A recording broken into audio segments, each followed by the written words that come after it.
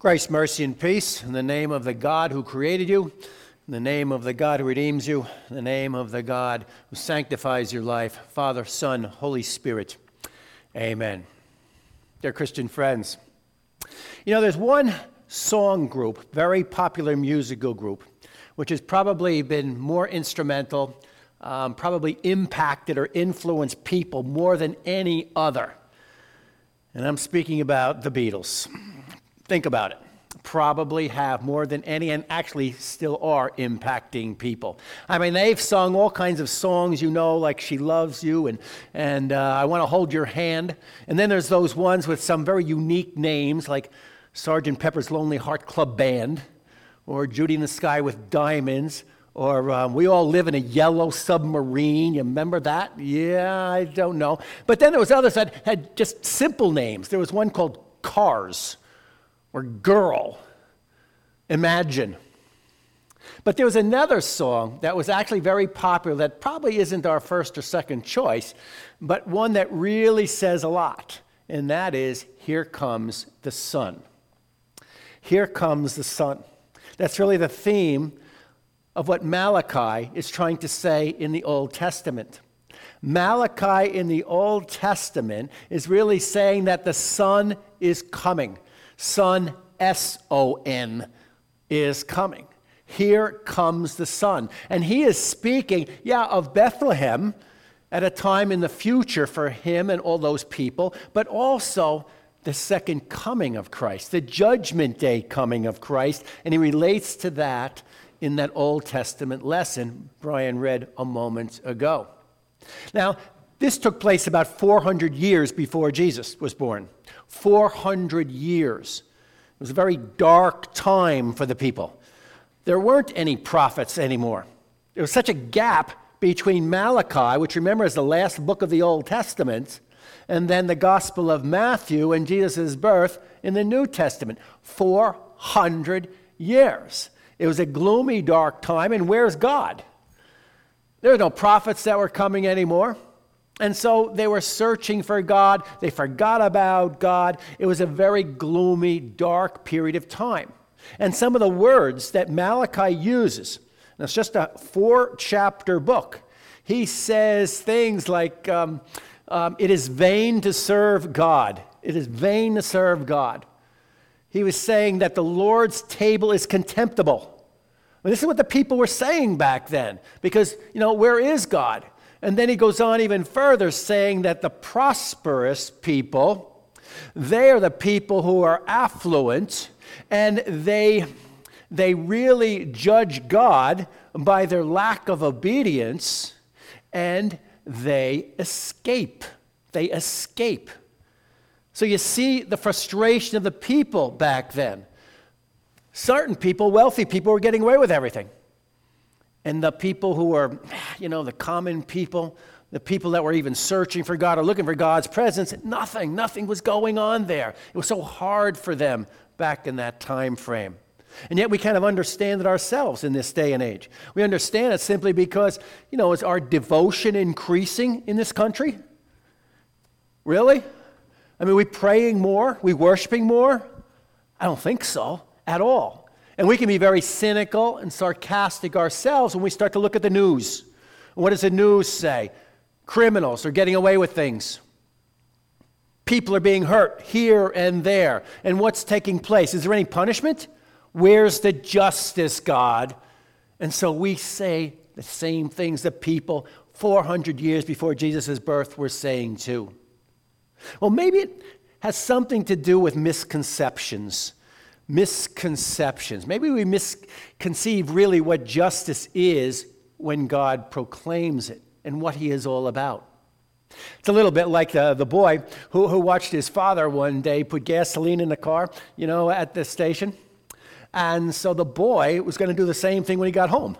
And so when he got home, he gets out the water hose, he opens up the tank, puts it in, he starts racing to the faucet before his father grabs him, says, no, don't do that. The boy had a misconception about what kind of hose would fill the tank with gas. Or maybe in a more serious situation here. Here is a woman who had a misconception about her daughter. See, her daughter was very sick. She wasn't going to get home for Christmas at all. She was going to be in the hospital for a couple weeks' time.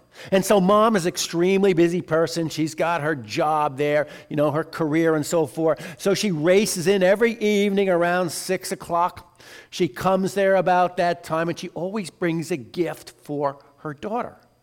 And she would give her that gift and leave it for her and tell her to open it and so forth. But then mom, because she's got other preparations and things to do, as soon as she gets there, it seems like she's out the door again, thinking that the gifts are going to appease and bring some care and love to her daughter. But her daughter wouldn't play with the gifts. She didn't care about the doll that mom brought her. No, she just pushed it aside and she started crying when mom would leave. Because all she wanted was love of mom.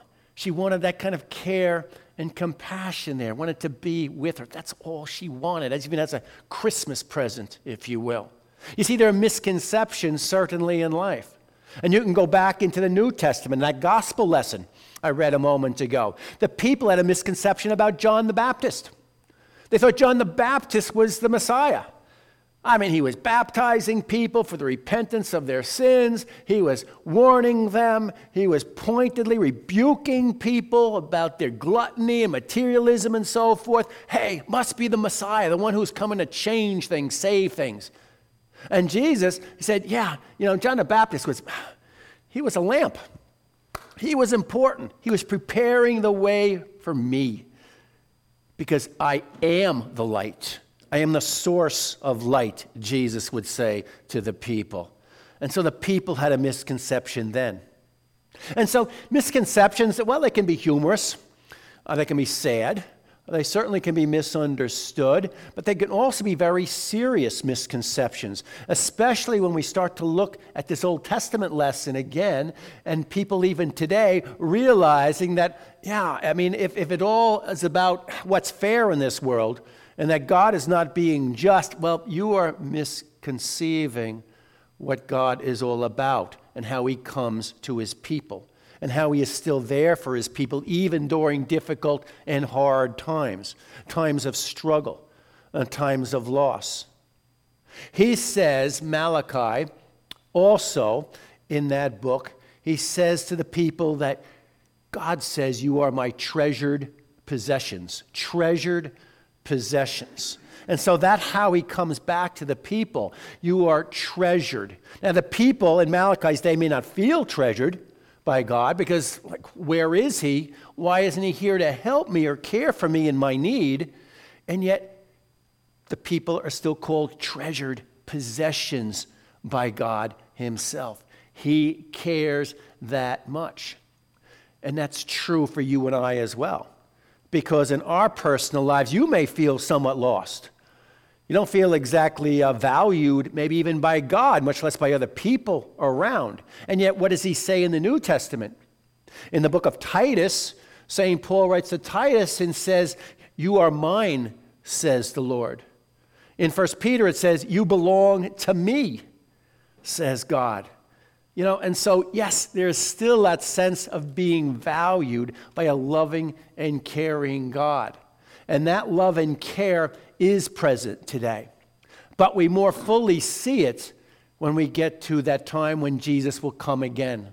Not that first time in Bethlehem, but when he will come again to judge the world.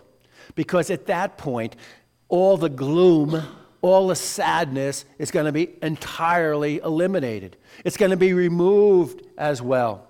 In other words, if you are somebody who maybe is grieving the loss of some dear one, maybe you are somebody who feels like a failure and you haven't been successful in life. Maybe you've gone through things of divorce, maybe serious illness, all kinds of struggles that you have faced. Here comes Malachi saying, you've got a God who is now going to come again another day, someday in the unknown, and he's going to make all things new. We are going to be restored and renewed as human beings. All the hurts, the pains that we are suffering are going to be completely gone. And in that eternal life, Boy, the things that you are going to see. Remember those sunflowers, which you always pass by? Or that sunset, which you keep missing? Well, you're going to see it again and again and again in eternal life. And you're also going to see Jesus himself, of course, that babe born in those swaddling clothes, that one who discards those wraps in the tomb when he rose from the dead. It's this Jesus that you are going to see in all the brilliance, the fullness that God can bring. Yes, here is truly the light. It all takes place because of a gloomy day, though. That Friday, called Good Friday. That one, where Jesus is now hanging between two criminals. And Jesus says his last words, those last words, that it is finished. In other words, that plan of salvation is completely done. It has been taken care of. The curse is gone. Death has been swallowed up in victory. We are freed. We are people now who are freed because of the life and the forgiveness which he brings. And we have life eternally.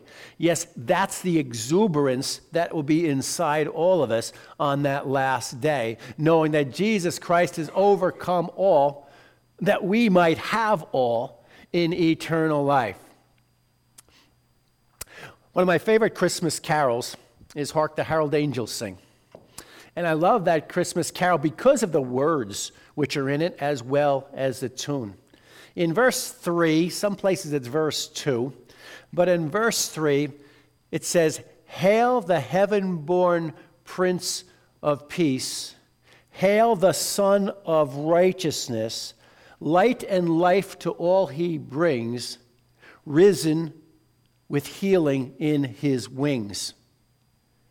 Now, the writer, Charles Wesley, back in 1737 or so, he actually takes Malachi to write those words in that very popular Christmas carol. He takes those words of Malachi there, and he speaks about the Son of Righteousness. And I always had a little trouble with that, because why does it say Son of Righteousness and it's S-U-N instead of S-O-N? Isn't it referring to Jesus himself? But what Wesley was trying to do is to make the suggestion of the light, the brilliance, the source of energy and light which Jesus is, and that's why it's S small letter U-N, the Son of Righteousness. We are righteous in God's eyes because of the one who makes us right with God. We are right with God the Father because of what Jesus Christ has done for you and for me. Because he made things right by overcoming our sins. Now we're acceptable to God the Father. We become righteousness because of his perfect righteousness. And then he speaks about healing in the wings. Healing on the wings. And that healing is really present tense as well as complete and full in the eternal future. It's present tense because you have healing simply because of the forgiveness that God gives to you. Because your sins are forgiven, that's a healing from guilt, a healing from that sickness of disease called sin. You are healed in that way. You are healed in the sense of, hey, there is a God that's with you, who is present with you, who cares about you and loves you, and gives you his wisdom and strength as well, even now. Healing in the wings. Yes, that's healing that is there for you and me. And so you can see, even when we come in a week and a half to Christmas Day, we can rejoice. We can be like those calves that are leaped because they are freed from what contains them. We can jump for joy with that exuberance, with that life itself. Cynics may laugh. Scholars may say it's a fable. It's just a myth, say other people who think that they know better. And yet we know by the word of God that here is a God who still does love and care for us at all times and in all places and in all circumstances. And then one day, you and I and all the faithful will gather around the throne of God and sing, "Here comes the Son." Amen. We pray. Lord God, Heavenly Father, we thank you for being that light in our personal lives. Continue to be that light, dear Lord, and may we shine with that brightness, knowing that in just a week and a half we're going to celebrate your birth again, and yet there'll be another day, a second coming, in which we can truly rejoice in all fullness and completeness because we'll be with you eternally.